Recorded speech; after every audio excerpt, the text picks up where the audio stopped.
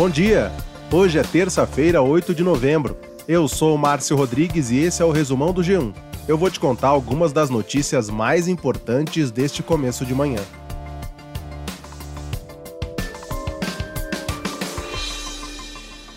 Lula deve chegar hoje a Brasília para iniciar a transição de governo. Os integrantes da equipe devem ser divulgados hoje.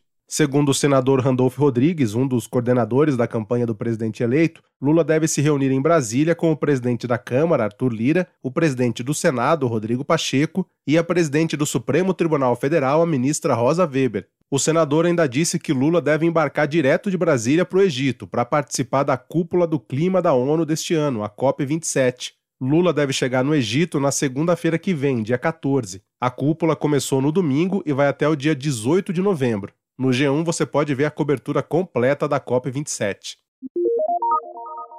Da lista de 26 convocados do Tite para a Copa do Mundo do Catar, um nome foi o mais contestado, o lateral Daniel Alves. Aos 39 anos, Daniel Alves está no Pumas, time do México, mas só fez 12 jogos no ano e tem sido bastante criticado no futebol mexicano. Tite justificou a escolha dizendo que Daniel Alves cumpre todas as exigências físicas, técnicas e até psicológicas de uma Copa do Mundo. O treinador ainda disse que não se importa com as críticas de redes sociais e que elas não representam a população e a torcida brasileira. O preparador físico da seleção, Fábio Mascheredian, argumentou que o lateral aprimorou a sua condição física nos últimos meses para jogar o Mundial. Daniel Alves vai para sua terceira Copa do Mundo. Esteve também em 2010 na África do Sul e em 2014 aqui no Brasil. Ele se torna o jogador mais velho a defender o Brasil em mundiais.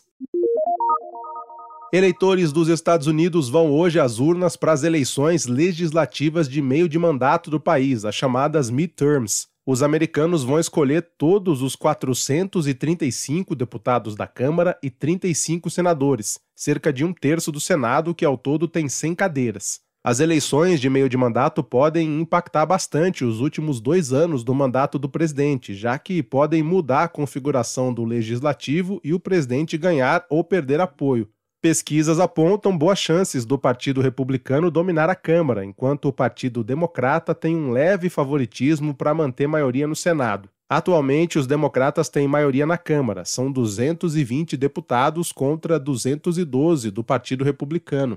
No Senado teve um empate na última eleição e os dois partidos dividem as cadeiras, 50 para cada. Mas como nos Estados Unidos o vice-presidente é também um senador que vota em casos de empate, os democratas acabam controlando o Senado. Além de votar para deputados e senadores, alguns estados vão eleger também governadores e representantes locais. Cliente Nubank Ultravioleta tem cartão Mastercard Black, com cashback que cresce a 200% do CDI e com novos limites. Conheça Nubank Ultravioleta, como deveria ser. O ex-vereador Gabriel Monteiro está preso de forma preventiva no Rio de Janeiro. Ele responde a um processo por estupro. O ex-parlamentar nega o crime e disse que vai provar sua inocência. A Justiça do Rio decretou a prisão no fim da tarde de ontem.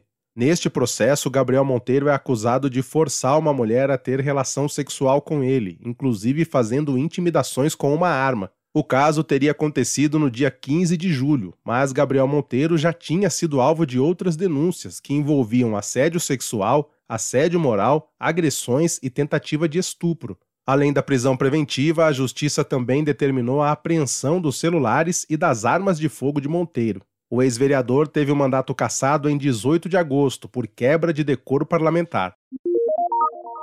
No domingo tem o primeiro dia de prova do Enem. Mais de 3 milhões de estudantes estão inscritos, um aumento de 10% em relação a 2021, segundo o INEP, instituto responsável pelo exame.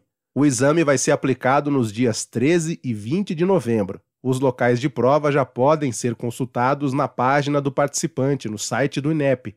A novidade para esse ano é que os candidatos vão poder apresentar documentos digitais. Pode ser o e-título, carteira de motorista digital ou RG digital. Ao longo dessa última semana de preparação, os estudantes encontram no G1 várias dicas com especialistas sobre o Enem.